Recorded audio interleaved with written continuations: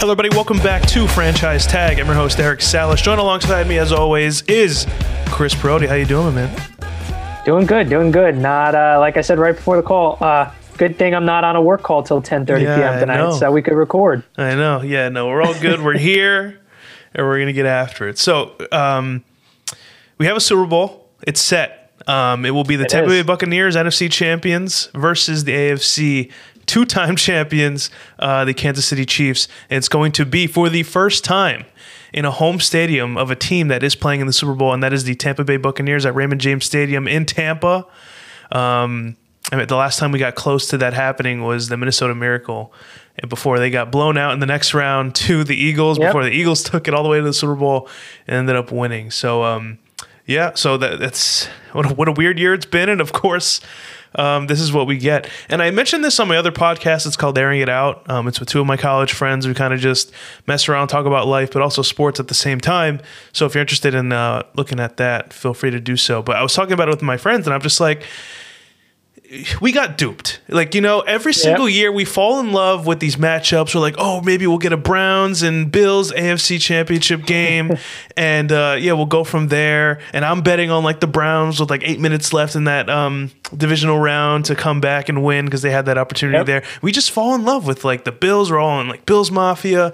And where do we stand right now? We got two of the best quarterbacks in the game right now. One of them has been the GOAT over the span of 20 years. Towards the tail end of his career, makes it back to a Super Bowl with a different team in its first year versus a quarterback that, Patrick Mahomes, who is one of the greatest in the game right now and may go down as one of the best if he keeps his career at this level.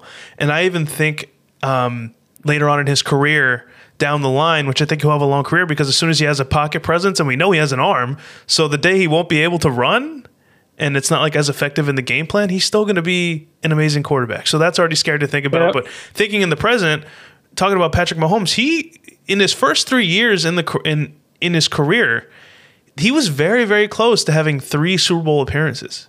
Yeah, very close. And it's because Dee Ford was offsides. I was going to say, because Dee Ford was offsides and he lost to the man who he's playing now next weekend. Yep, and with overtime rules, he wasn't able to get the ball back. And Tom Brady, he's not giving the ball up. And when you have time left on the clock, he's going to make sure it runs out to 0, and he's going to be the one on top. And that happened this weekend, which we'll get into. But just do a little bit of housekeeping, and we'll get into it. But again, we do have a Super Bowl set. February 7th will be the Super Bowl. So we got a little bit to go, and we'll do a preview show next week. But Chris, big news today. Deshaun Watson has officially, and we've seen some cryptic tweets. We've heard rumors of Deshaun Watson's unhappiness with the Texans, but today we officially get the news that he has requested a trade out of Houston.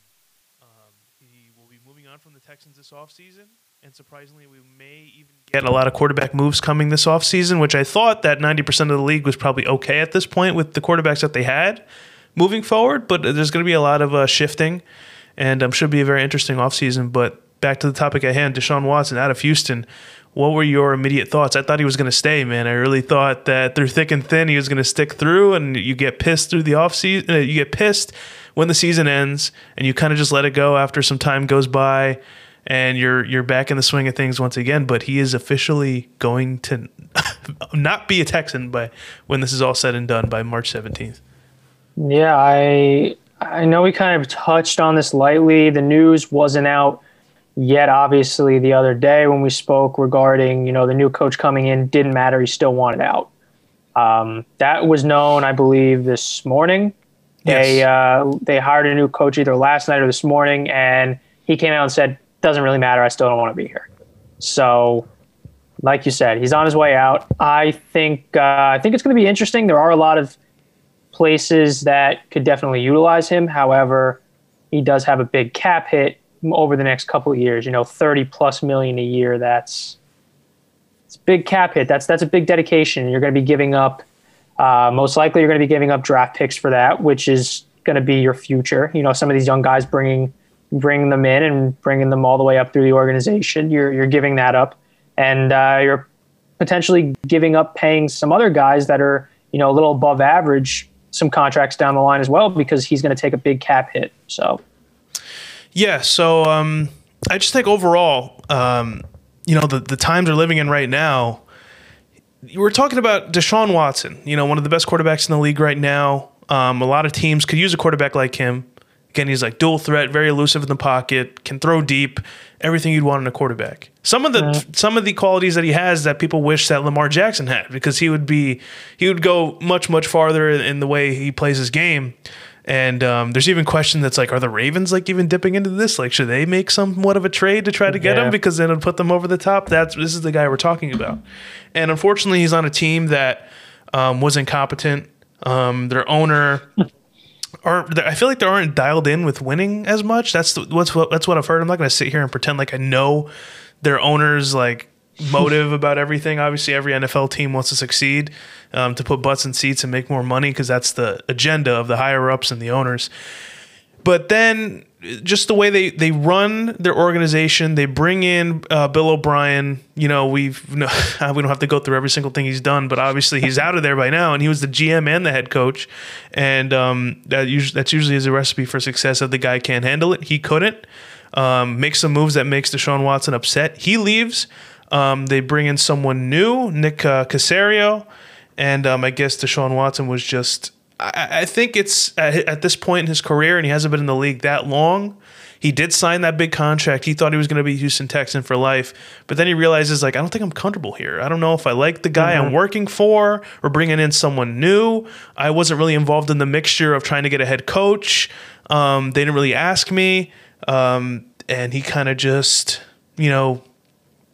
put him to the side for a little bit. He's on vacation, not returning any calls. People are saying that he's interested in going to the Jets. And then there was a priority list that came out. Number 1 was the Jets. Miami was number 2. And apparently that wasn't true either. But I really do feel as though there's a significant chance that he does end up being a Jet. And my whole thought process behind this Deshaun Watson, thing going on here where he wants out of Houston is that this is where you come to find out, and I think the tides are going to turn, where NFL players are going to have a lot of the power when it comes to where they want to go and how much they want to get paid.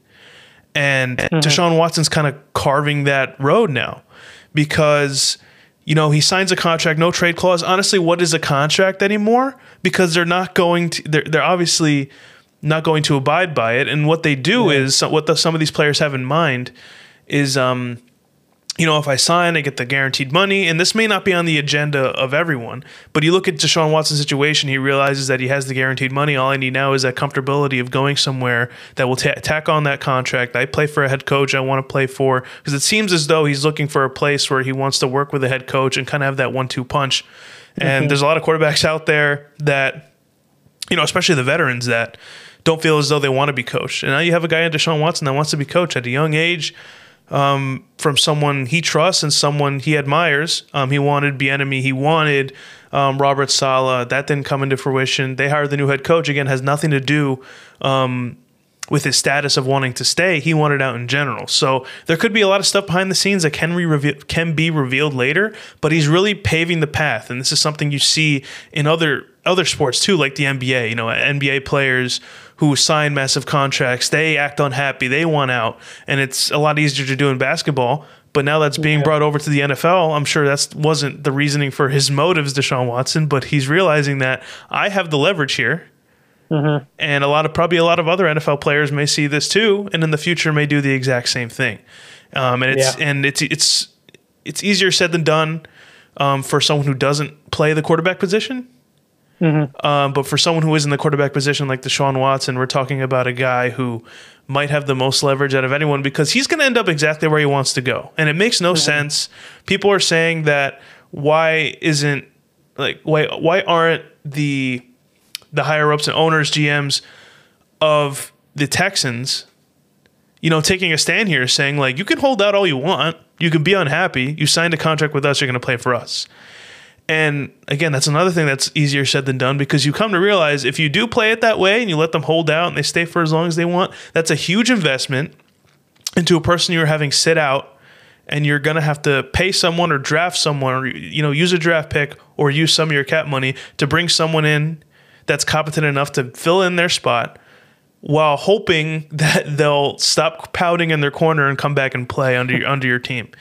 Yeah. And I think teams are like, we can't just throw this money basically into the garbage and light it on fire just so that we hope this guy isn't petty anymore and he comes back. Yeah. So that's where the players really start to have that leverage. And Deshaun Watson, I wouldn't be surprised if we see him as a Jet soon. Again, there's some other teams in the mix for him, and I'm sure there's other calls.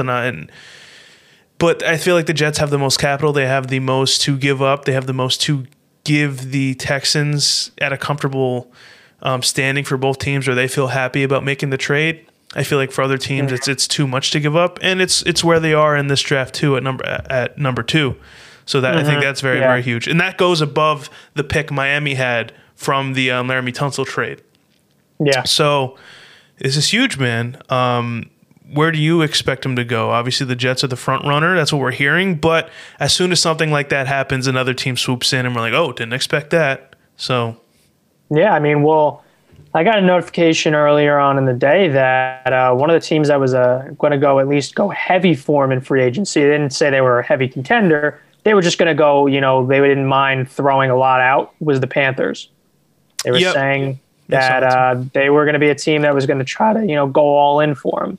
So to be honest, though, when you look at that division, I mean, the early rumors are that Drew Brees is out, but we can't say that that's positive yet. So you look at that division, and you have Drew Brees, you have Tom Brady, and you have Matt Ryan. The Panthers are kind of the odd ones out in terms of quarterback talent there. I mean, Teddy Bridgewater's not bad, but just when you look at these other guys that are playing, they're either former MVPs, Super Bowl contenders, Super Bowl champs, top 5, top 10 in all-time lists. Like, that's hard to compete with. And when you have a guy that, has been almost had a season or a career-ending injury, and you brought him back in, and the offense was running through a guy as just your running back that didn't really play last year, this is the type of team that in order to make it to the playoffs, you're going to have to compete in a division that is high-powered offense, and that all centers around a quarterback. So I see why they're trying to make that move. If the Panthers give up enough, that may be an interesting landing spot for Deshaun Watson. Because think about it. After this year, even we're hearing that Matt Ryan may not even be a sure thing for the Falcons either. They may look to move him and start from scratch with a rookie quarterback. Again, they have a new head coach, an offensive coordinator that was brought in from the Titans system. So he may look to bring in his own guy. And, this guy may be on the way out. And I'm sure he's done his homework. He learns his history. Like Matt Ryan's been there for a while, and they just, they won enough of the big games but didn't get it done in the Super Bowl. And as of recently, they're having trouble even getting there and getting to an 800 record. So maybe he's thinking in a different direction. I can start with something new. And again, it's not new to him to completely, erase someone from the game plan in general, like Marcus Mariota bringing in Ryan Tannehill, and he makes it work. So we may see something like that happen. Say he goes to the Colts or something, boom, he's out of the NFC South. As for the Buccaneers, they go to the Super Bowl this year. If they lose, maybe it could discourage Tom Brady in the next year because he does have 2 years on his deal with some big money. And he may want to play till 50, but that may not be in the realm of possibility. I think it's 45 was his goal. I think 50 was like the absurd number everyone says because people think he could play till 50. I think it's 45. He's currently 43 years old. So just think about it. If he doesn't make it next year, he can just grab his $50 million and go home. Or if he wants to play another year, he signs another 1-year deal. But either way, you bring Deshaun Watson in. Drew Brees could be out. They don't know if they're going with Jameis Winston. Jameis Winston wasn't good enough to start over Taysom Hill, who was their human flex all year, and he started a quarterback. Yeah. And so there's a lot of questions. It went from a division that was probably one of the most entertaining in football because you didn't know if Drew Brees or Tom Brady were going to be the ones that made it all the way to the Super Bowl. Like those were the heavy contending favorites. Obviously, the Bucs turned it around towards the tail end of the postseason and the regular season after their bye week. If Deshaun Watson gets in there, and again, it's a team that runs heavily on their running back that they didn't have all year. They kind of stay afloat with Teddy Bridgewater. They bring in like a Mike Davis, so everyone comes back in full strength, add a little bit to that defense, and they got some weapons on offense. Maybe, I don't know, they probably let Curtis Samuel go if you were to ask me. They still have Robbie Anderson. You got some guys to work with, and Deshaun Watson's pretty used to not working with a lot. So I would say that would be a pretty interesting landing spot. I'm not sure what they'd give up, though. That's the thing. That's why the Jets are like the heavy front runners, because it's like they have so much to give up that'll compensate for a once-in-a-generational type player.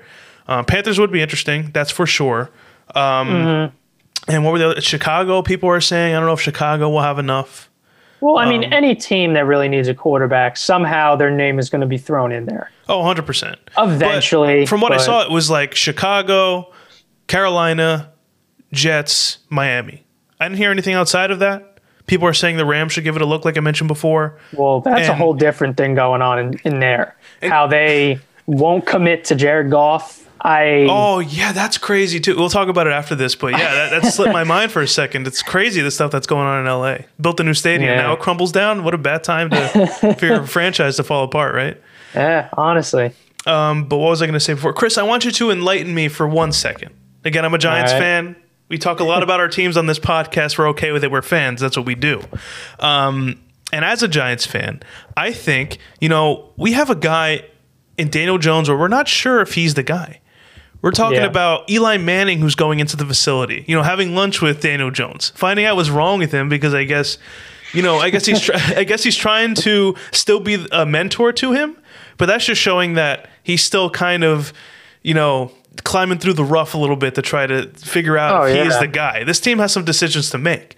And you hear that there is a generational type quarterback wanting to play in New York. One of the teams obviously needs it more, but the Giants, they could have. I was thinking today, I'm like, there's like 5 potential trade packages they could have. And again, I'm not a GM, so they could do some, again, they're the ones that get the big bucks, so that's why they make the moves. But I was just thinking of trade packages today. I'm like, why would they not take this?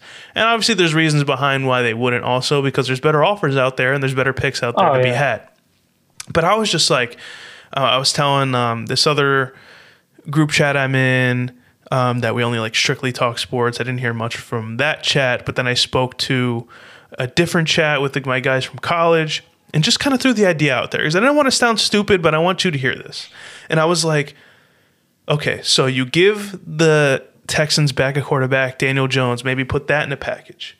You don't want to pay Leonard Williams, but if you do give him over to them, maybe it could be I don't know if NFL does like sign and trades like crazy like that, but maybe he could be franchise tagged by the Texans. That's a possibility too.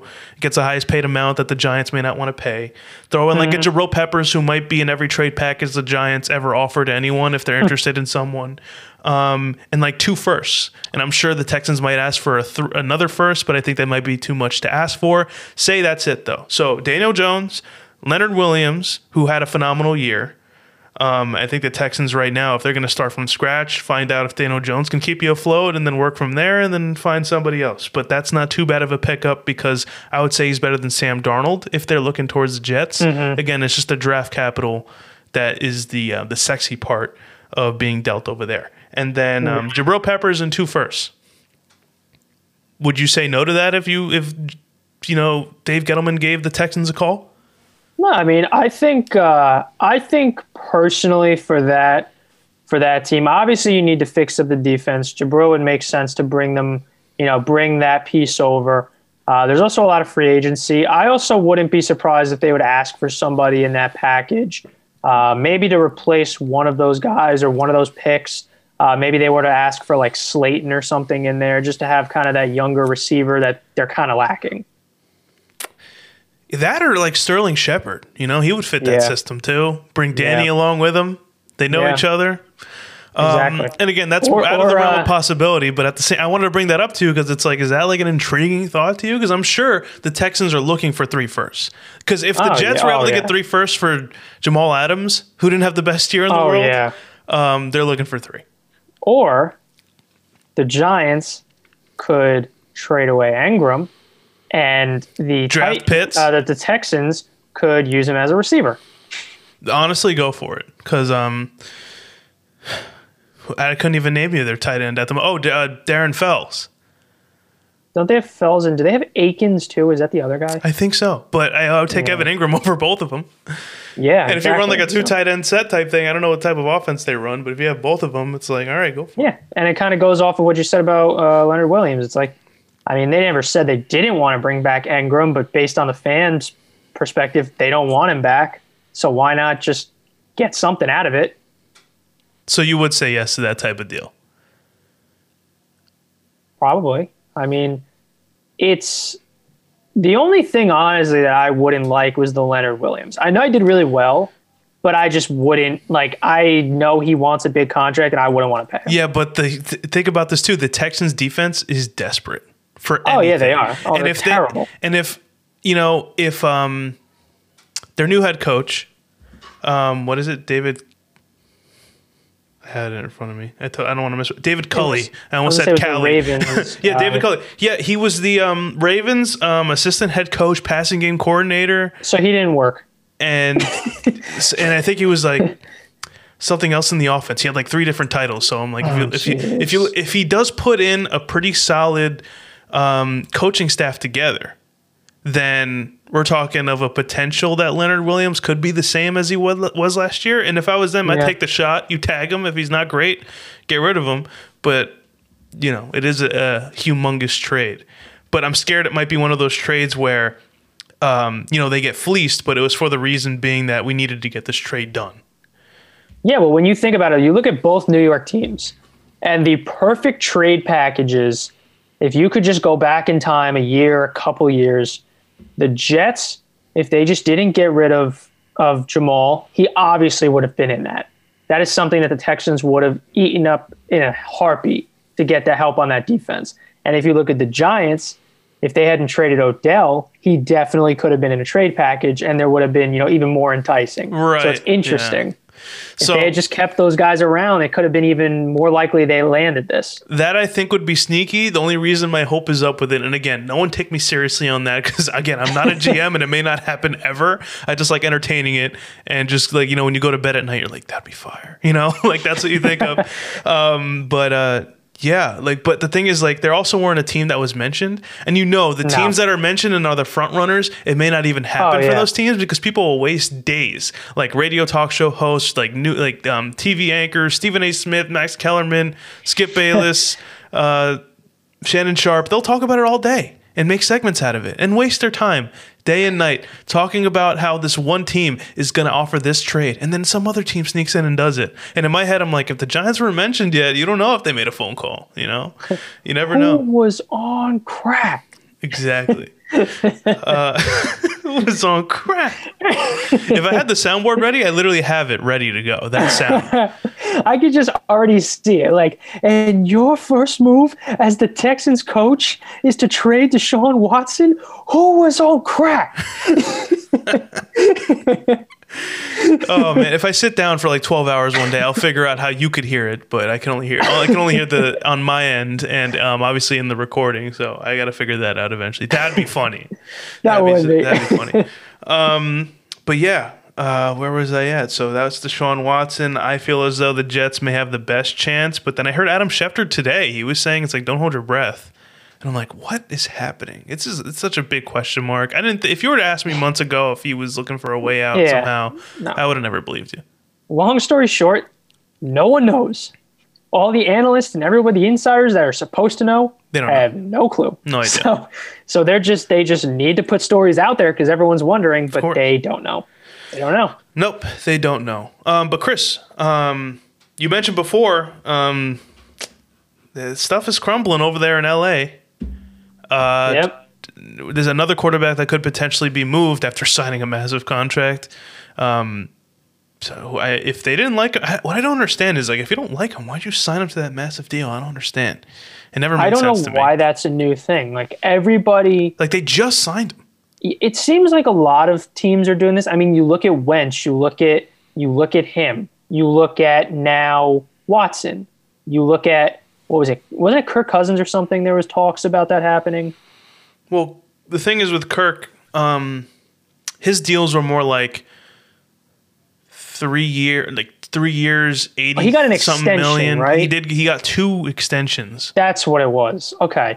So like you have all these guys. It was his first contract and then that extension that was really similar to the first contract. Yeah, but like I'm saying, you start to get some of these guys and they start getting these huge deals. And obviously from a payroll standpoint, it gets to a point to where if they're not performing, honestly, if you're making the money that they are, if you're not performing elite, I'd say elite, not even above average. You need to be elite to be making top dollars in the NFL at your position. If you're not doing it, they're just going to move on from you because, they figure, all right, they're not working for us. We're paying them. We could use this money to bring in other guys. And, one of you could be 5 other guys with that money. So you kind of lose your shot, I feel like, once you get that money because they expect you to be that MVP caliber elite player if you're getting top 5 paid player in your position. And then it's just quick to, oh, okay, well, you're not playing well. Let's just try to get what we can get out of you. Well, it's worth it. Well, I think the frame of mind of the Rams was that a while back they were like, this guy took us to a Super Bowl. We can make an appearance again. And they obviously they get close, but they're not as close as they were before. No, not at all. And the team at the time was just like unstoppable. People couldn't take their eyes off that team whenever they're on the TV. But this time around, they fall short in the divisional round. Their quarterback has a thumb issue. They got to switch between him and Walford. Walford gets hurt. Jared Goff has to come in like what was it, like a week off of having surgery on his hand to come in and start? Something like that, yeah. And looked okay. It's just very strange what's going on with Jared Goff. I feel like I believe, or if there was a report I saw, I'm not sure. I can't really say if it's 1,000% true, but something's happening within LA where there might have been some sort of like verbal fight with either whether it's with Sean McVay or the GM. Something had to go down where something flipped the switch as soon as the season ended, where now they may be even looking to move him. And McVay, even after that divisional round game, did not say if he was going to be the starting quarterback going into next year. And then I saw reports too that if Goff isn't moved by the time camp comes around, there's going to be a quarterback like battle to see who's QB1. And I just thought it was such a strange flip from this team was in the Super Bowl, had everything at their disposal to try to win the Super Bowl, and they have a potential to come back for the next 3 to 5 years with this coach who is a brainiac when it comes to football, a complete offensive guru that people were in shock about, to now the guy we were running this with in Jared Goff, who we signed an extension with, was like 4 years, $127 million, may not be our guy next year. And the whole plan and agenda for the Rams moving forward, going to be awkward. Going to be a little weird, and I don't know where they're heading towards. What's the plan for them? But I just know the GM and Sean McVay aren't big fans of Jared Goff at the moment, and he may not be a Ram next year. And if I were to put my money on it, I don't think he would, because normally you don't really say who's going to be the starting quarterback next year. Obviously, you're going to be asked after a tough loss if you're unsure. And he was immediately like, yeah, I don't know if he's our starter. And you'd expect him to say, Goff that young, getting an extension, that he'd say he's our quarterback next year, and you move on and no one has questions for the rest of the offseason. Yeah. And he may not be there. So, I mean, I think my all-time favorite story ever of Sean McVay was recently when they had their bye week, and it came out that his wife walked up to him and was like, hey, do you want to do something other than watch Red Zone all day? And he's like, nah, I'm good. It was that I heard it like that way, and I heard it a different way where it was like, it's your bye week. We can do whatever we want. I'll just throw myself at you. What do you say? And he's like, how about I throw on some Red Zone? That's what I want to do today. It's funny because you think of it, it's like he's a head coach and they're just as into the sport, obviously, if not more than we are. But it's funny to watch that. You see players on their bye weeks constantly tweeting out about the games and all that in Red Zone. And it's funny because you forget that they're regular people when they're not playing too. So it's funny. Yeah, but McVay going home is explaining like plays that didn't work to his wife and stuff like that. And she's like, I get it. He like that image that we love talking about from Always Sunny with the board in the back and all that. That's him when he definitely gets home. Him. He goes home. Why doesn't it work? This that's play him. action It's him and game this planning, motion. and after a loss and after a win, But yeah, that's what's going on in LA. I don't even know where Goff would be moved. I don't even know what kind of package you'd have. Who would want him? Who would take him? Who would take the chance on him? Who you want to bring in? That I don't have enough knowledge on, or even have the brains to comprehend what to even do there. Because we're not talking about a Deshaun Watson, where you can get some capital out of him and actually find some sort of trade to get a guy, or get rid of one. Goff is like, who I don't even know. Just willing to take that shot? Denver. He's not Denver will take a shot on anyone. I think that's the only team that comes to mind. Yeah, they've had like 20 quarterbacks in the last. Oh, Detroit. Years. Detroit might do it. Yeah, but the thing is, Goff is not bad. He's not bad. It's just he's not good enough to pay him what he's getting paid. No, that's the thing. If he was not getting paid as much as he was, if he was getting like even a little bit above average, maybe if he was getting like 20 something million a year instead of hitting almost 40, if he's getting like 22, 24, I think teams would be all over him if he was, possibly, let's call, he might not be the new quarterback. But because of the cap hit, I think that's the biggest issue. He's not worth that money. You have like, you see a quarterback like Mahomes out there, you have like Watson, you have some of these other high-end talents out there at quarterback. You see that money and you hear that there's issues, you'll take the cap hit. You say, I don't care, that's a generational talent, I'm pulling him in. Just not worth the payment to transition that contract for Goff, in my opinion. So let's get into these games, shall we? The NFC and AFC championship games, championship weekend, happened a little bit ago. We're well into a week past. Or at least, what is it? It was almost just this almost a week. Sunday, it feels so much longer ago than it was. I feel like it's like just knowing that there's no football on Sunday that it feels farther away than it is. I don't know. Yeah. But yeah, let's get into it, shall we? So the first game was the NFC Championship game at 3:00. Tampa Bay Buccaneers versus the Green Bay Packers at Lambeau in the cold, snow on the ground, but no snow on the field. You clearly saw it on like the outside there that they like shoveled it off. I was expecting full on snow, but this game ended 31-26. Packers come up short. Tampa Bay Buccaneers are going to the Super Bowl for the first time in a very long time. Tom Brady will be going to his 10th Super Bowl. Not Super Bowl wins. He won 6 out of those 10.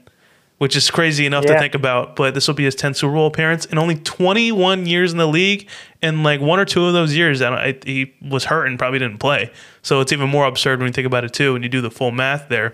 And we'll get into all that, but let's talk about the game. So Tom Brady did not have the best game in the world. 3 touchdowns, 3 picks, almost like we're playing Madden. Aaron Rodgers, when he has a turnover, it's like, I don't know where this is going to go. If he ends a game with like 4 touchdowns, you're like, all right, it's set. It's a win. 3 touchdowns, no interceptions. But when a turnover happens, you're kind of like, the tides may shift here. You don't know where it's going to go from there. But main story is that that Packer defense did not have enough to get it done. There's a lot of things wrong with this game. And honestly, I could pick a lot of places to start, but I don't want to get in too deep where if I miss a point, I have to, pull myself back all the way to find another spot. So where do you want to start first? There's a lot to get to. I'm just going to go on a quick minute rant because I'm just angry. And I'm angry. I'm angry too. Because I'm watching this game and the whole game letting them play. They're getting physical. Could have been flags earlier on in the game. All right, fine. You're going to let him play. You're going to let it. It's playoff football. I get it. Then, to pretty much seal the game, I'm not denying it was a flag. It definitely was. Yeah, the shirt being pulled like 10 yards. Like, you literally saw the elastic on that thing, his last string. That's a flag. But that is a flag. I know where you're getting at, but go ahead. Yeah, go. But there was completely not the same type of calls they were giving. It was not equal. You went and the one interception by Murphy Bunting that ended up being pretty crucial because it stopped the Packers from scoring, and then the Bucs ended up scoring again right before half. You see him pull his shoulder pads and pull his jersey and jump in front of him. Could have been called, and it didn't get called. And then actually a drive or two before this play that we were talking about, Packers going down the field, and their defender, I think it was a 3rd down. It was a crucial down, I know that. And guy gets pulled as he's trying to run across the field, completely, has his shoulder pads, pulls him like this, let's go, no flag. And it's just, all right. And then they get to this play, and it was not only was it a flag and it was just inconsistent, it was a very late flag. Very late. Yeah. You can't go under, the vibe of the game being that we're going to let the players play. Up until a very crucial part of the game, it just can't happen. I feel like that's the MO of the NFL, if you were to ask me. Not a good feeling there, but I will say this, and I know you're angry about it. I'm angry about it because it's like, I think everyone. I told you, Chris, on the last podcast that the State Farm ball was too good to be true, and I just knew it. And I even bet on the Bucs after their first touchdown. I made an in-game bet. I'm like, this isn't going to end well for the Packers. I just had that feeling, and I know, like, in my heart, I wanted Green Bay in the Super Bowl, but my brain was telling me that it's Tom Brady and the Buccaneers in an NFC NFC Conference Championship game on the big stage, and he's going to show you who Daddy is, and that's what happened. And again, he didn't have the best game in the world, but we'll get into the field goal thing and like what was going on in Matt LaFleur's head with that call. But it's like you give the ball back to Tom Brady with 2 minutes and 9 seconds left. He's going to hold on to it until the clock hits 0. You will not get the ball back, and I think that should have ran through his head, and it didn't. But for the first 58 minutes, you can't just let them play and then throw a flag in the last 10 minutes. No, I don't know what it is with the NFL with that, because I'd be sitting there with some family members with Becca, and I'm like, I didn't see many flags. I didn't. I remember them saying halfway through the third quarter, there were no flags. I remember them saying on broadcast, definitely through the first half, no flags. Yeah. And I'm pretty sure around halfway through, right around the halfway point of the third quarter is when the first flag came in. So you are correct with that. But Chris, going back to what you mentioned earlier, saying that you can't, you call the flag there at one of the worst moments at the time, and then we talked about Tom Brady for a second, keeping the ball. Let's talk about this. How about the Green Bay Packers? They had 3 interceptions. One of them earlier in the game, but when it mattered most, they got 2 interceptions. And I would see Aaron Rodgers on the sideline talking to his defense, and they'd even show it because you could read his lips, and they're talking about it on TV. I believe it was on Fox, so it was Troy Aikman and Joe Buck, and they were saying, he's like, let's get a stop. Aaron Rodgers saying, let's get a stop. We need a stop. Well, they got you 2 interceptions, and both ended up in 3 and outs. Yep. So you could say whatever happened later in the game, field goal this, field goal that, like that call was stupid, but they had their chances. They really did. This game ended very, very close, and it could have went the Green Bay Packers' way if they got something done. And obviously the Aaron Jones fumbles didn't look too great. The first one was recovered by Tanyan. The second one resulted in Aaron Jones being out for the rest of the game. I don't even think he would have been back in the game, regardless if he was injured or not. He had a chest injury. And after you fumble, they're going to go to Jamal Williams and be like, yeah, we'll run with him. We get the same out of him than we get him. They've already been favoring him before that. And A.J. Dillon was like sneaking in with some carries, so it's like, we'll run with him. Yeah. And then, that's just, they had their opportunities, and that's where I'm going to stand on it. They really did. And they can make all the excuses they want, but they had their chances, and they didn't take advantage. Honestly, though, over the last, I know for sure the last 3 times the Packers have made it to the championship game. Can't speak earlier. I don't know the last time before 2016 that they made it to the championship game. But 2016 when they played us, last year when they played the 49ers, and this year when they played the Bucs, they just don't show up. It's a completely different team. I mean, when they played us, yes, the Falcons had the number 1 offense. They were on a hot streak. But again, even as a Falcons fan, watching that game, it's Aaron Rodgers. You're terrified. It doesn't matter what streak you're on, how good your record is, you're going against Aaron Rodgers. And they killed him. They blew him out. Same thing happened last year with the 49ers. They just destroyed him. This year, at least it was close, but it's like they can't get over that hump once they get to that NFC championship game. And now it's 2 different coaches. Before it was McCarthy against the Falcons in 2016, and they said, he's not our guy. Maybe it's just his fault. He can't coach it. He can't coach up to the occasion. So then they move on. They get LaFleur. 2 past years, 13-3 records. Can't get over that hump to get to the Super Bowl. Now it's like, well, what is it? He's the first coach in NFL history in his first 2 seasons as a head coach to lose in the conference championship games. Yeah, both years. First coach in NFL history. I mean, the only explanation that I have is that he was on the Falcons staff with Shanahan and Dan Quinn in the Super Bowl. He's just cursed. He's part of the curse. I don't know. Well, I'm not going to just let him slide with a curse. He did draft Jordan Love in the draft when he should have probably got another weapon for Aaron Rodgers. Regardless, they made it that far. But who knows if a Jerry Jeudy, a CeeDee Lamb, a Henry Ruggs could have put them over the top a little bit. You know what I'm saying? Well, they probably wouldn't be dropping that 2-point conversion in the end zone. But that too, because imagine having those 3 guys I just named. Justin Jefferson, too, who had a phenomenal year. Imagine him on the Packers as well. Yeah, him and Adams, that would have been it. Crazy. Yeah, Aaron Rodgers would have had like 50 touchdowns and like 6,000 yards. He would exactly. Just went off. Yeah, right, exactly. He should have broken those touchdowns, especially if MVS could make catches. This game where it counted, I'll tip my hat off to him. He made the catches he needed to help him out, but he probably would have broken the touchdown record. Oh yeah, or passing yards record even if. Oh yeah. Would have had like 60 touchdowns if people actually caught the ball. But anyway, we'll see what happens next year. I don't believe he's going anywhere, even though there's reports about it. There's people crying on Barstool. Did you see that? This girl crying? Everyone's seen it. I thought it was just me and like maybe a few others, but I'm like, what am I watching right now? Did something happen? And she's just like, please don't be the last game in green and gold. And I'm like, shut up. You know what contracts are, idiot?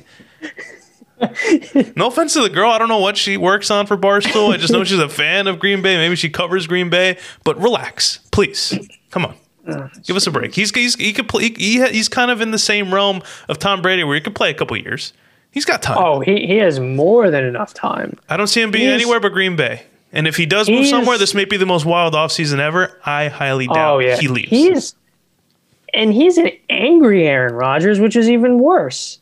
Not only is he's Aaron Rodgers, like I said earlier, he's a scary, bad man all on his own. Yeah.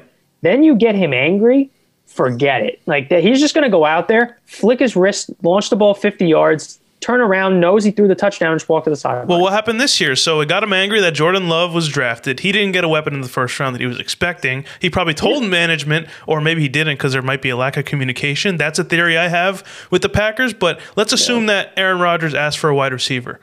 They go ahead and draft Jordan Love, and that makes him angry. He dominates this year. He's going to be the MVP, no question about it. For sure, yeah. And then towards the end of the season, going into the playoffs, guys smiling at defensive backs, just having fun with them. He's doing like hand signals behind his back, changing the play with the running back. He's going crazy. So, yeah, that's definitely a dangerous spot for Aaron Rodgers to be in. But, I also think, too, like in the postgame, everybody has to think about this for a second, right? If anyone's even played football, or a sport that requires a ton of like preseason prep going into the season, knowing that all the preparation you had going into the year, you want to come out on top. And we're talking about a Green Bay Packers team that gets bounced out early very, very frequently. And Aaron Rodgers doesn't have a lot of years left. And you don't think he realized that when he was going up he's talking on Zoom, not necessarily going up to the podium, but he's talking on Zoom. He just comes off a bad loss. He's going to be upset, obviously. But think about it for a second. Anyone that's played football or any other sport I mentioned before that is very taxing on your body because you got to work before the season starts. Aaron Rodgers is like, I got to do this all over again. And I'm not getting any younger. And they're not helping him. And they're not helping me. So he's thinking in front of the media on Zoom that I have to go, if you're like 20 something and you haven't been in the league that long, you're like, I'll be in the gym tomorrow. Yeah. Or if you're like a JJ Watt who like loves the craft of the game, he's going in the weight room the next day as soon as the season ends, preparing. Yeah. Aaron Rodgers is like, I got to go in the weight room in 2 weeks and get back after it again to do this all over again. Preseason, OTAs, film, meeting with the team to see what to do in the next draft. Maybe they listen to me. Maybe they don't. That's what's going through his head. I just don't think he's not going anywhere. And if he does, but I mean, I'll eat my words. I'll take it because that is ridiculous. The NFL is practically in a reality show at that point. If he's gone, yeah, and I mean, it does not look good for Aaron Jones coming back. So that's another weapon I don't think he's coming back. That's another weapon he's losing. So it's just like, if they need to give him something because he's losing and losing and losing these weapons, and they're not replenishing. They're not helping. I mean, props to them, I guess. You know, they did beef up their defense, which was a problem earlier in the couple of years before. And I guess, like you mentioned, you know, they showed up when they had to, and it was the offense, ironically, that didn't show up when they needed to. But, I mean, are we really surprised? Like we said, they didn't try to get him any help. They didn't try to beef it up. So it's kind of fitting that the way that they went out was because their offense wasn't able to produce because there was no help. So it was kind of inevitable at that point. Now that that's out of the way, let's talk about Kevin King for a second. Guy can't cover anything. So just not a good look overall for Kevin King. Just could not even cover Scotty Miller with 2 seconds left in the half. He scores a touchdown. You froze for a second. I got nervous. I'm like, oh no, he's gone. Yeah, I don't know what happened. Yeah. Did you hear anything I said? No, I heard 2 seconds left. Okay. Let me start from the top. So I said Kevin King, not a good game for him. Might want to throw that tape right in the garbage as soon as you're able to watch it, or if the team wants to watch it. Maybe just have a blindfold on, don't watch. Yeah, terrible game overall for him. And I mentioned with 2 seconds, you can't even cover anyone. You couldn't cover Scotty Miller, like the fourth, fifth option on that team, regardless if they had AB or not. He's like the later option. It was fun in games earlier in the season where it's like how Tom Brady finds his little diamond in the rough that he's able to groom and make into something.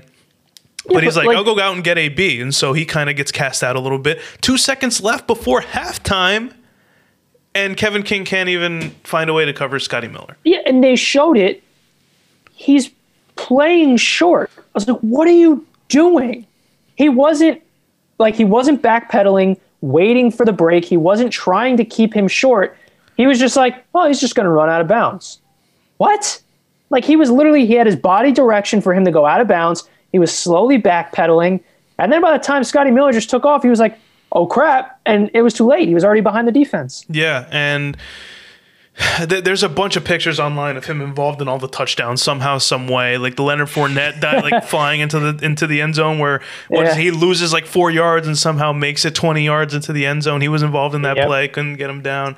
Even though I don't think it was 100% his fault. You can't allow a 4-yard loss turn into that. That wasn't all his fault. But it's just the pictures of him underneath everyone in the end zone after scoring it. But yeah, just not a great game by him. That's something people got to keep in mind too. And that defense was never good all year. They got ran on all regular season, and then come playoff time, they couldn't. Their defensive backs are just not a good look. And you thought like a year ago that Green Bay finally got a defense. Like the help that they were getting, Aaron Rodgers was a defense, so they can get stops and he can take care of business. They have an okay like pass rush, but I'm not really a fan of what's going on that defense. They beefed up their linebackers. That's about it, yeah. Jair Alexander's a stud. I can't leave him out. He's amazing. I'm not saying every DB is bad, but I don't like, guys like Kevin King. He's the one that's ruining the game, not Jair Alexander. Jair Alexander, no, he'd get us all on lock. He's not allowing anyone to score anything. He's the reason Kevin King was getting all those looks and getting destroyed because they were not throwing his way. Right. So their D-line is one of the better ones in the league, I would say. Zadarius Smith getting sacks every other game, showing what's under like his undershirt. It's like, you just know who the studs are and who aren't. And Kevin King was not one of them. So getting that out of the way, that was that's where Tom Brady was looking all game on that side. Here's the big one. Here's the big part of the game here. And this is on Tampa. This is on Green Bay side. We'll get to Tampa in a minute and make it all come together. But here's the later part of the game. They're on the 8-yard line, maybe a little farther back, Green Bay, in a close game where if they score and try to get 2, I think they would be down 1 or something like that. They would still be down because they didn't get that earlier 2-point conversion. I'm pretty sure they would have tied it. They would have tied it? Okay. Yeah, I think they were down by 8. Yeah, down by 8, so they would have gone for the 2-point, tied the game. And, it gets to 3rd down, and Aaron Rodgers he falls into the pocket. There's like open field right next to him. You could see the end zone. And even if it comes close, he dives in. We know Aaron Rodgers has wheels. He could have made it in. I feel like that's also not talked about enough. But he decides to throw it. Comes to fourth down. Here's the part where everyone is talking about the decision-making of Green Bay, is where Matt LaFleur brought analytics into the NFL and was like, I'm going to kick the field goal. And his reason behind that, because he said it after the game ended, was it was 2 minutes and 9 seconds. If we kick it, cut the lead short, cut the lead by a little bit, we basically have 4 timeouts. We're going to try to get a stop. With your defense that couldn't stop Tampa all game long, you thought you were going to get a stop with that defense. With Tom Brady getting the ball back, who's not going to give it back to you. They thought with the extra 2-minute warning, he thought that, I have 4 timeouts basically. We can get it back with a minute left with one of the greatest quarterbacks to ever play the game. On our side, that being Aaron Rodgers. Didn't happen. And then that's when the holding call came in that we talked about before. They keep getting first downs. Game over. And nobody's even talking about the slide from Tampa when they got the ball back after that field goal. It was like, what was happening there? But they held it down, and you could just, sweep that under the rug and forget about it. But yeah, I keep analytics out of the NFL, please. This is the one sport where it's like head coaches really got to know what they're doing. They got to coach up a full team. It's not individual. It's not an individual game like basketball. You got multiple superstars. They try to team up with one another and make it work, and they get paid millions and millions of dollars. This football game, that once you switch to a different head coach, you could tell that it's a coach's league, because when they get better, they go from really crappy one year to the next and bringing in a new head coach and a new regime, and it flips around. That's how that's why they're getting better, because they got the right people coaching.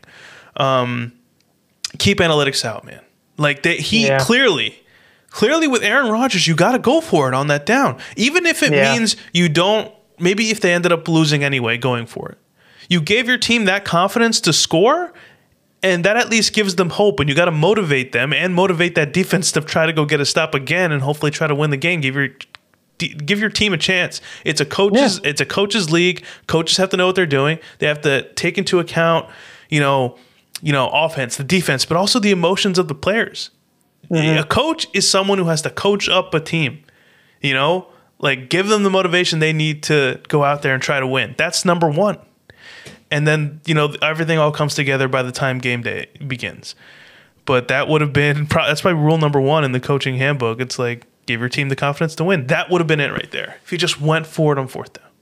Just at least give him a shot. Give Aaron Rodgers a shot. And he didn't do that. And I think there are teams out there that are in that similar situation or the exact same one, and they don't have an Aaron Rodgers.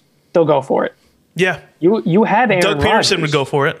Of course. And that's the thing. And Matt Rule would go for it. Yeah, and going back to what you were saying earlier with the communication, you don't think there's great communication? No, not at all. I don't think there was communication between LaFleur and Aaron Rodgers, because I said this to you after the game. I think if Rodgers knew if they didn't get a touchdown, they were going to kick a field goal, he would have taken off and he would have gone for the touchdown. Yeah. He would not have tried to force it into double coverage in the middle of the field. I think he saw the opening, and at that point, if you're going to kick the field goal, why not just go for the touchdown? You're 8 yards out, you have an opening, just go for it. I mean, it's the playoffs. Well, supposedly, go for it. Supposedly, and again, Matt LaFleur, you're playing for the touchdown there. Obviously, he was. As a head coach, you obviously need to get a touchdown there. Everyone knows that. Yeah. But he didn't know that when push came to shove, Aaron Rodgers didn't know that the play was going to be a field goal. He didn't know that. Yeah, that's what I'm saying. Like, if he just knew that, I think he would have taken off and not settled to go on that fourth down and throw that ball instead of run. I think he's running. But you're Aaron Rodgers. You've been on that team for a decade plus. This coach has been here for 2 years. You can't go up to him and be like, hey, no, take Mason Crosby off the field right now and that field goal unit. We're going for it. I don't care what you say. I don't care if you're going to fire me tomorrow. This is Aaron Rodgers' team. And he that, he's more of a chill guy. He's not much of like an enforcer. But I know he motivates that locker room, and I know he's the leader of that team. You know that, like deep down in your heart.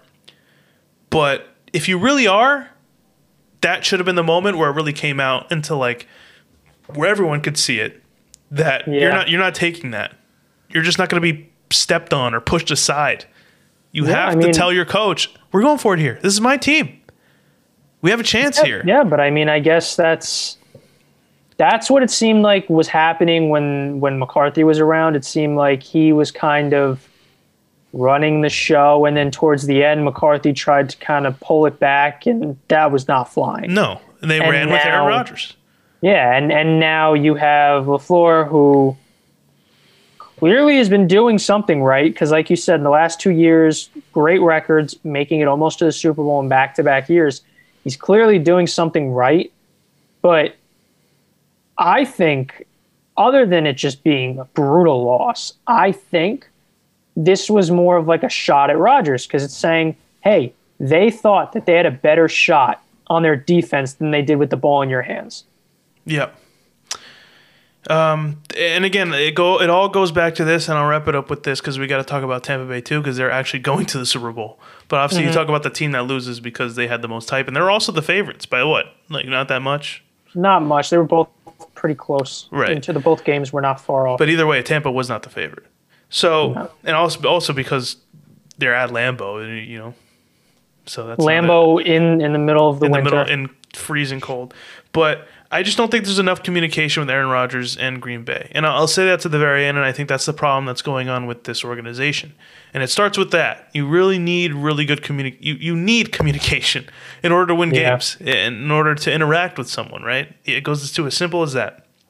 Yep. What Aaron Rodgers has to do this offseason, if he's not going to be moved, which I doubt he is, but you never know, like I mentioned before. But if he is staying, he's got to go up. He's got to shut the door, lock it with all the GMs and the owners. And no, I say all the GMs as if there's like a ton of them. No, there's one GM, head coaches, There's one head coach, offensive coordinator, defensive coordinator, everyone you have to talk to on a daily basis, who you see on a daily basis that's running things, or at least has a dip in how to run things. Here's my point. Shut the door, sit them all down, hands on the table, look at them in the eye. Matt LaFleur, the GM, the owner. You guys are going to give me a wide receiver next year? I'm out. You're going to give me this. You're going to give me that. Here's a list of my demands. Take it. Get it done. If they don't, you can't trust them and maybe go somewhere else. But you better demand this offseason for the things you want. Start that communication there. And I know Aaron Rodgers on the Pat McAfee show was like, yeah, we'll have those conversations. I'm like, apparently not. Why did they draft Jordan Love? You didn't ask for him. They're clearly not. Yeah, he definitely didn't. Either you talked to them and they weren't listening and they didn't care what you had to say, or you're not talking to them at all and they decided to go with what they thought was the better draft pick. Something's going on there. I don't believe Aaron Rodgers for 1 second that he told them the needs and wants and they showed up in the first round with that type of pick. I just don't find that believable. And regardless of his great year, he's got to go into that front office and tell every single person in that facility, give me this, give me that, and we'll go from there. And we'll make it farther than we did the past 2 years. I promise we'll get back to another Super Bowl. I really thought when you said get everybody down, sit them at the table, I thought you were going to say he was going to go, look at me, I'm the captain now. Well, he's got to be. He is. I'm the captain now. He's been there longest. Seniority. Yeah. He's won a Super Bowl. He knows what it takes to win. Exactly. And it's almost like if you watch this game, not knowing who Aaron Rodgers was, you're just like, oh, I guess he's never been to like a Super Bowl before. Because they couldn't get it done. I'm like, no, he's won one like a decade ago. But it almost seems like I was saying to Becca, I'm like, I don't know if it feels as though that never happened because it was so long ago. It was a very long time ago. And that was, see, this is the last thing I'll say on him. Yeah. He is one of, if not the only people that after getting passed on in the draft and said, you will be sorry, it actually happened. Yeah. Yeah. Most people say that and then they're not in the league a year or two later. So yeah. He did it twice in his career. Once when the 49ers didn't take him and he won a Super Bowl and he's top 3 quarterback in the league. And then when his own team decided to draft a quarterback to take the reins of Aaron Rodgers whenever he's done, when he just signed a 6-year contract, and said, hold my beer, I'm winning an MVP, possibly going to a Super Bowl. Came very close. And that is how you know from the start he's a savage. Yep. And Jordan Love didn't even wear pads like all year. He was a healthy scratch because they had Boyle. What was Boyle as their backup? Yeah, something like that. Yeah, so that's that. Anyway, let's get to Tampa. Again, there's not a lot to say there either. They just got the job done. Packers had some weird decisions made there. Tom Brady did not have a good game. We mentioned that before. Playoff Lenny is still is still there, getting touchdowns, flying into the end zone after like a 4-yard loss. Tom Brady was just letting him fly first and foremost. I think he was like, screw this. If it's intercepted, it's a punt. But he just went deep so many times, and then somehow Chris Godwin would come up with it. He got some like lucky catches too. Oh yeah, those were crazy good. catch by Chris Godwin also. Mike Evans gets a touchdown. He was wide open in the end zone to get another Kevin King. Kevin King coverage there. Scotty Miller, Kevin King touchdown. Just they just get it done, and that defense was pressuring Tom Brady. And I told you, Chris, on the last show, right before when we were previewing the championship games, that I was never a fan of their secondary. And again, they'll do enough to get it done. Like they're good enough to get a turnover, which they got. But what I'm in love with is their defensive line. Yeah, because they get pressure on the quarterback, and they have been for the past 3 years. It's just all coming together where they're finally in a position to be in the playoffs, and they're showing the type of skill that they have on that front line. And shout out JPP, because I miss that dude, and he's still balling like crazy. Shaquille Barrett is getting pressure. He's getting sacks left and right. Yeah. Just absolute dominance. Pressuring Aaron Rodgers like that. Seeing him get sacked the way he did. Hats off to that defense, dude. Absolutely insane. Yeah, I don't want to talk about this anymore. The Dominican Sue still getting it done in the league, too. They got some old heads on that defensive line, man. I thought JPP would have been done after like 1 or 2 years with Tampa, but he's still making some big plays. All right, last thing I'll say, because I know I said I didn't want to talk about it because I'm angry about it. But if we're going to talk about the defense, you can't not talk about Devin White. I love Devin White. He was doing well all season. I thought he was going to fall to the Giants in that draft. He was taken at 5. Daniel Jones goes at 6. Oh, man. Giants are lucky their defense somehow was good this year, because I would have been pissed looking at that. He's been so good, Devin White. Fantastic. So, yeah. Yep. Let's go to the AFC. But why do you hate it again? Why do I hate what? Why do you hate it? Why do you hate to talk about Devin White? You said I hate to bring. No, you're like I hate to talk about it. Talk about the Bucs and Tom Brady winning. That's yeah. I don't want to talk about that anymore. But again, overall, I don't want to talk about it. It's Tom Brady, and people were like, I want to see Aaron Rodgers, and this team goes Super Bowl, but it's Tom Brady. And he's coaching the Buccaneers, as opposed to the other side where Aaron Rodgers doesn't know if he should just, take a back seat or if he should be the coach. One side, you got a quarterback who knows I could coach this team, and Aaron Arians could take a back seat. Even though, but to be fair, they're very different in terms of coaches. You have Arians who came back out of retirement and is just like, hey, let's just coach. And I like Jameis, and then he quickly didn't like Jameis. And then you have LaFleur, who is brand new to coaching and is like, no. I'm starting my legacy. This is how I want it. I'm not letting you run the show. It's my show. I got the head coaching job, and I'm not losing it.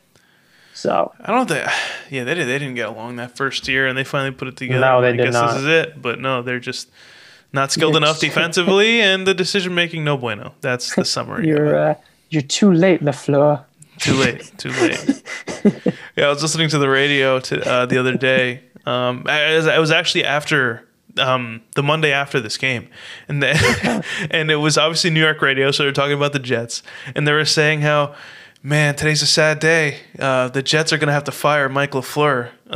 Listen, blood, the apple doesn't fall far from the tree, in a sense that blood runs very close to one another. So they think that the decision making by Mike LaFleur is going to be the same as Matt LaFleur. They're going to have to fire Mike LaFleur. I'm sorry. I know he hasn't called the game yet. He hasn't even started yet. Nope. Get rid of him, because he's going to do the same exact thing. And No, it's ridiculous to think about that too. But they were mentioning some good points. They were like, but the Ryan brothers, right?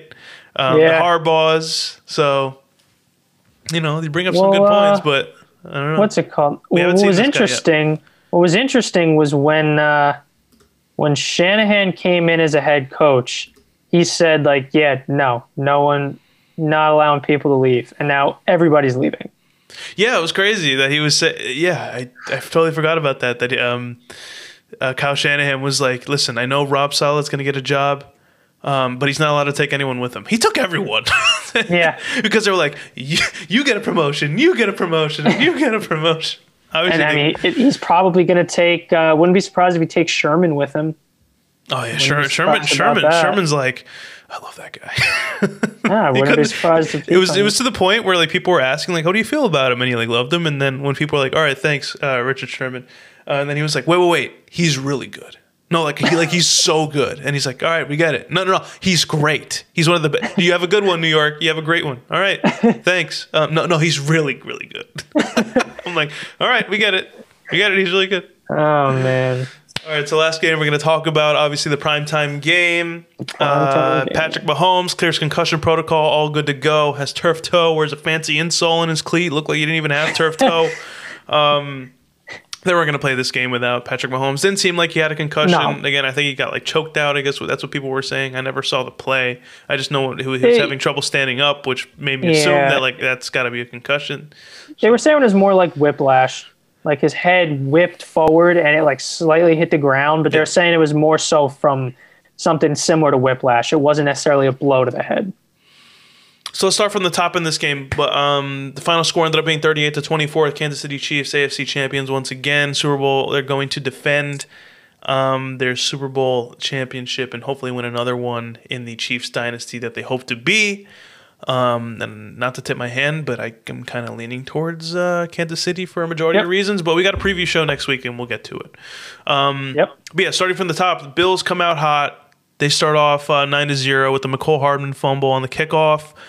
He gets discouraged, and what do the Chiefs do? They start feeding Mecole Hardman. They don't let him get discouraged, and people forget. And again, we forgot too. We're like, oh, Bills Mafia, this and that. And I even put money down on like the Bills for a second, just because it's like you see the plus sign, and you're like, I'm gonna win double this money, and you're all in on Bills Mafia.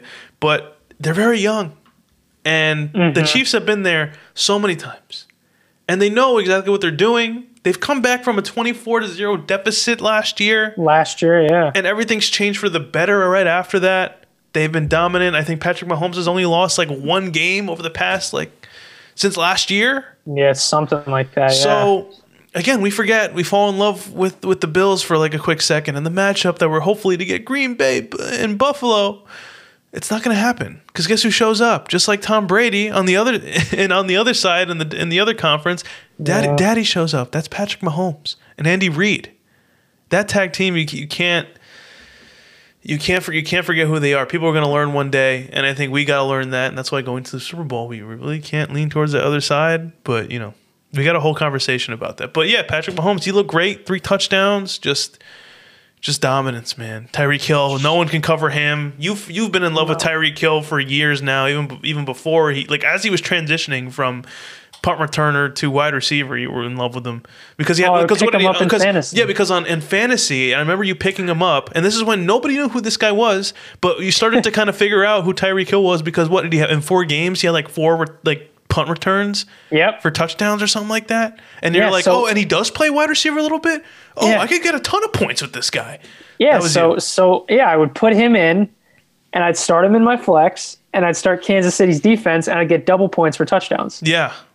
So that's what I would do. Yeah, man. You have faith in these players that find their way out of the gutter somehow, And again, I know I get Derrick Henry and but Derrick Henry was always we always knew he was good. It was just waiting for his shot, and you finally waited for him to get it, and you knew it was coming. It was worth the wait.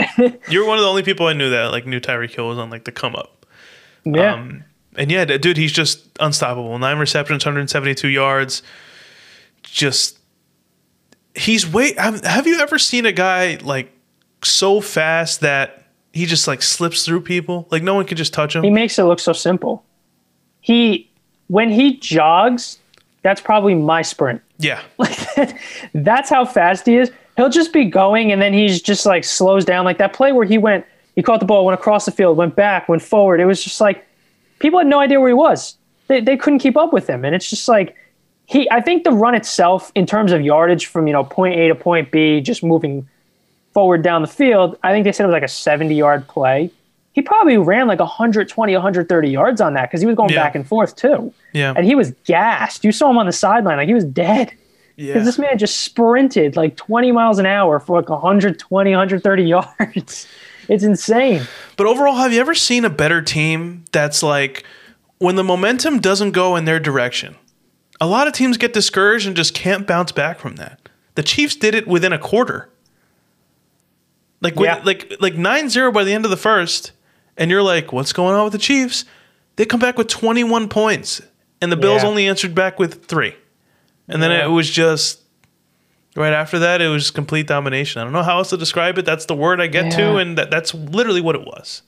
And then you're like, yep, it's the Chiefs. We know and love. I was just going to say, that's what it is. It's even though they'll say, like in 10 out of 10 times, the Bills will say, yeah, no, we went out there thinking we were going to win. We had all the confidence. We weren't, they're just another team. In your head, you have a lead on a team like that, and your automatic thought is, well, they're going to start to come back, or Patrick Mahomes is now going onto the field. That lead is not safe. You automatically think that. And then you start to kind of adjust and you play outside of your element, outside of what you're supposed to be doing, and then that's when mistakes happen, and that's how they come back. So the moment was just too big for the Bills. They're very young. They're going to be back. Oh, yeah. I mean, if Deshaun Watson makes his appearance on the Jets, maybe they won't surpass the Bills. I feel like the Bills is because they're keeping their offensive coordinator, Dable, so expect another year. Yeah, that was surprising. That's huge. That's huge for them, so they'll keep him. Bills will be back. If I were to put my money down, I think they're going to run this division for at least a little while until some team somehow bounces back and makes a big move, that being the Jets, or if the Patriots, if they have something up their sleeve, because we know we always do, we'll have to wait and see. Yeah. But Bills have been great this year. And again, the moment was just too big. And then when it was around the time where they really needed to score points, it didn't happen because Josh Allen just doesn't want to get rid of the ball. He doesn't throw it out of bounds. It's like he's trying to play Madden too. You just run back like 20 yards. Hopefully you can get around someone and press B, and he's somehow open on like a comeback. It's just not going to work. And he thinks he's so big and strong, which he is.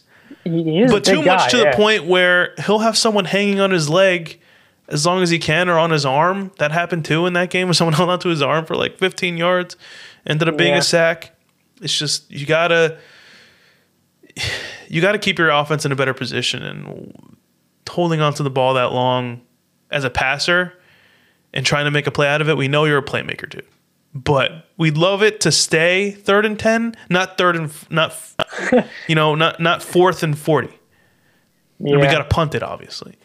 Yeah, well, I mean, the good thing is like you said, they'll be back, and with Josh Allen, there has been progress. Over there were the growing pains at the beginning, and then they make the playoffs, and then it's like, all right, you could tell they weren't ready for the playoffs.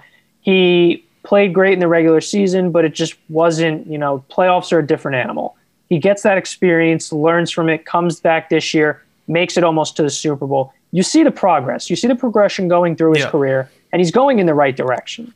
So that's the good news. Even if you want to pull good news out of this game, it's that they're going in the right direction. They're definitely in the foreseeable future could be in a Super Bowl. They definitely could.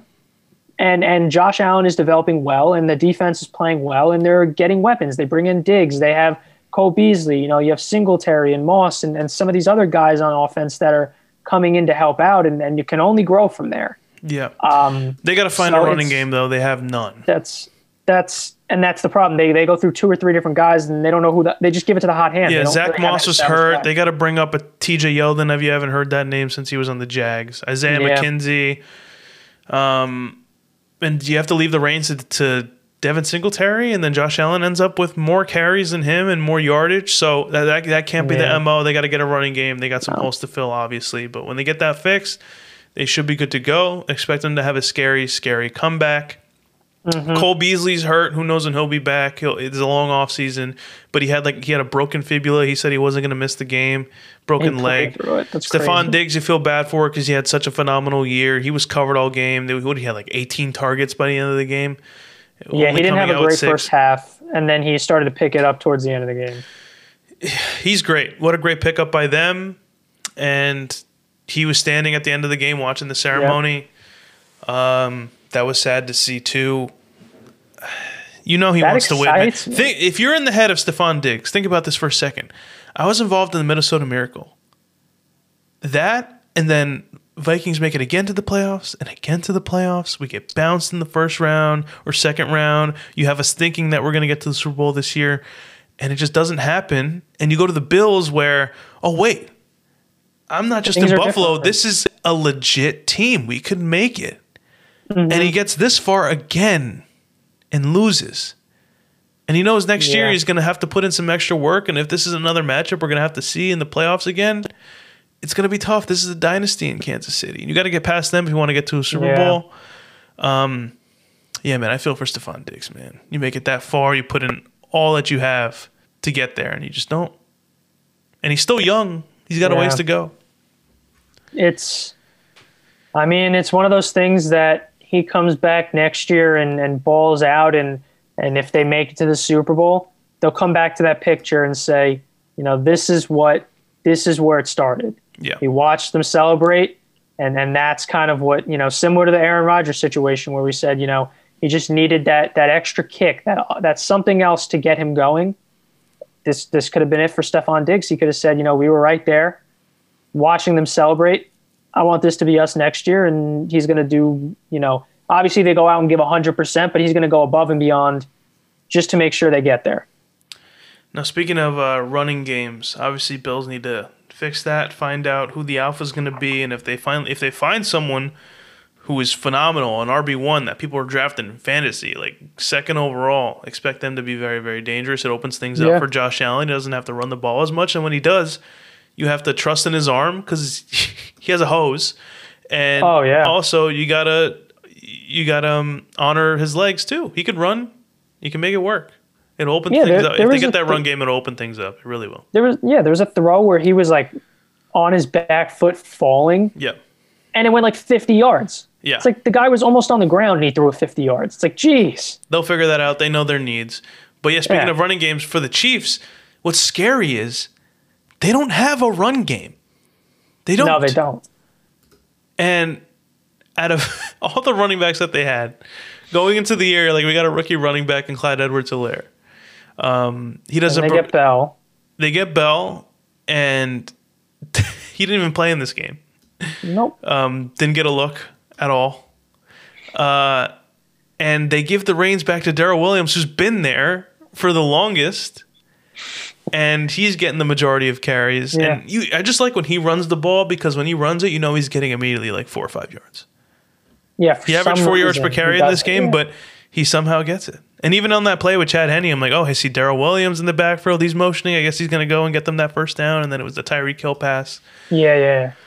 But you can definitely see why they're doing that. But I feel like Andy Reid kind of switches things up when it comes to the playoffs. Like Clyde had an injury, obviously, but you bring in like Le'Veon Bell on a 1-year deal, which is like a low risk, high reward type scenario. And you'd think that he's a guy you want to look to get a lot of carries and help Patrick Mahomes out. But nope, they go right back to Darrell Williams, a guy who's been in their system for a while, and they run with him. I got to respect that too. And let's not forget the stud Travis Kelce. This guy can block, guy can beat you on routes. And I was talking to my friends about this too.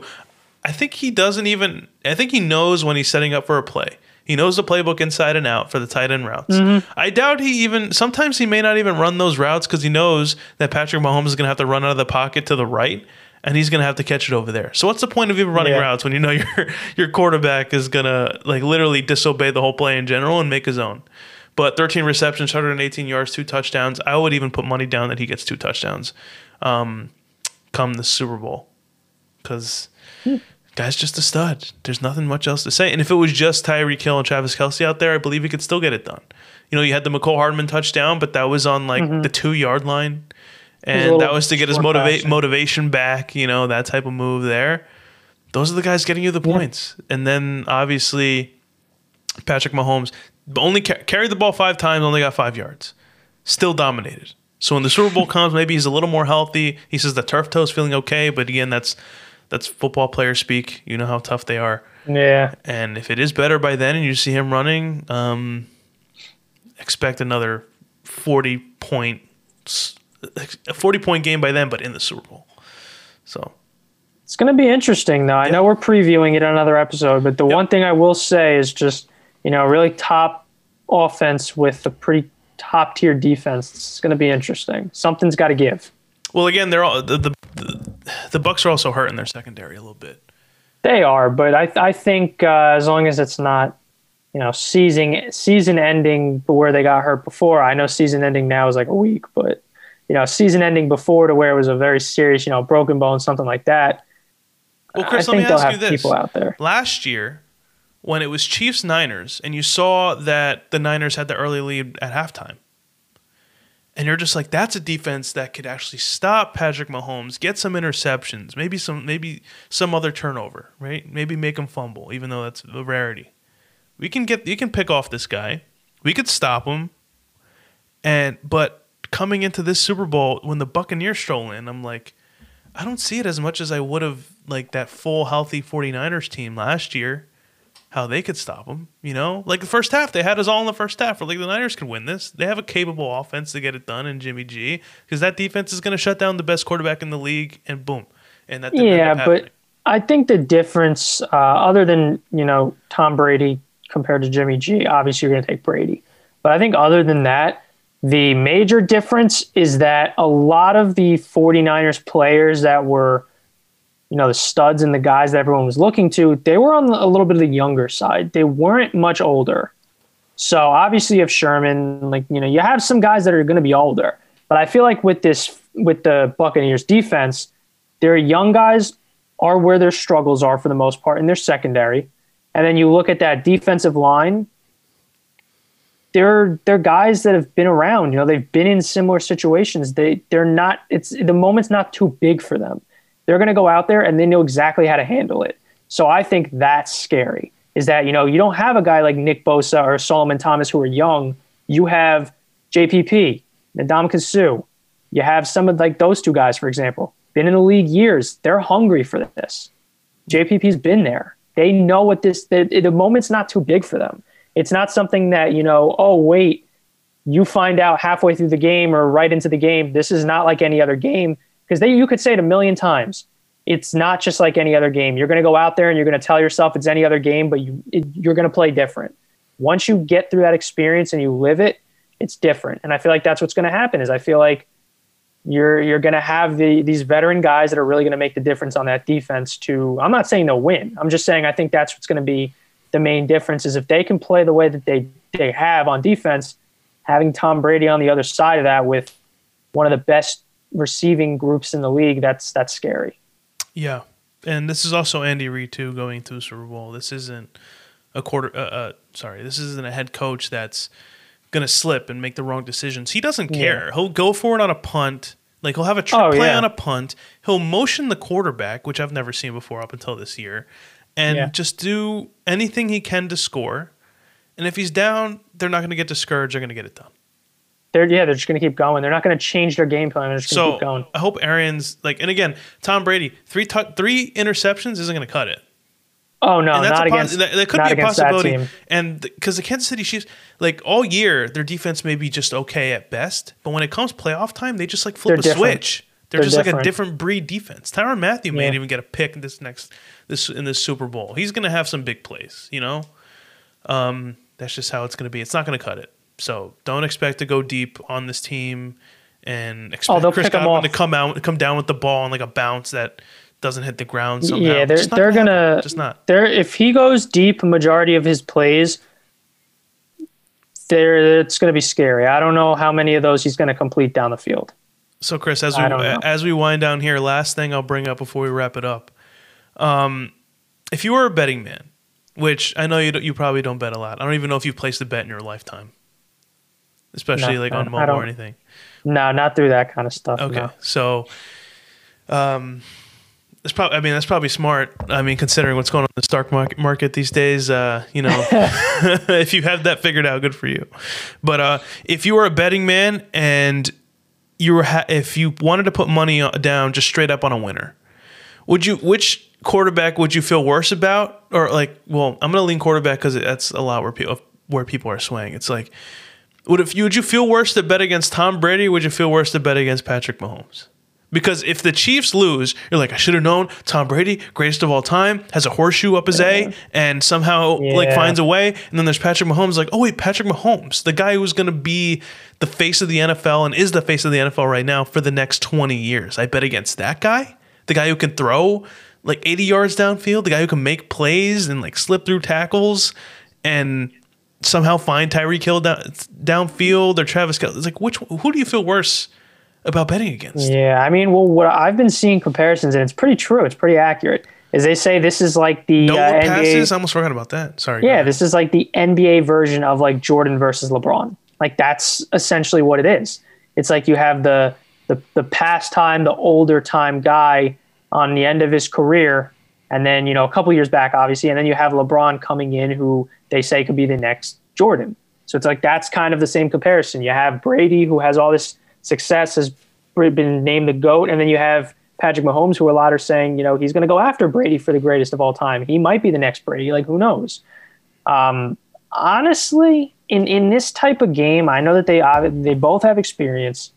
Mahomes has won it last year.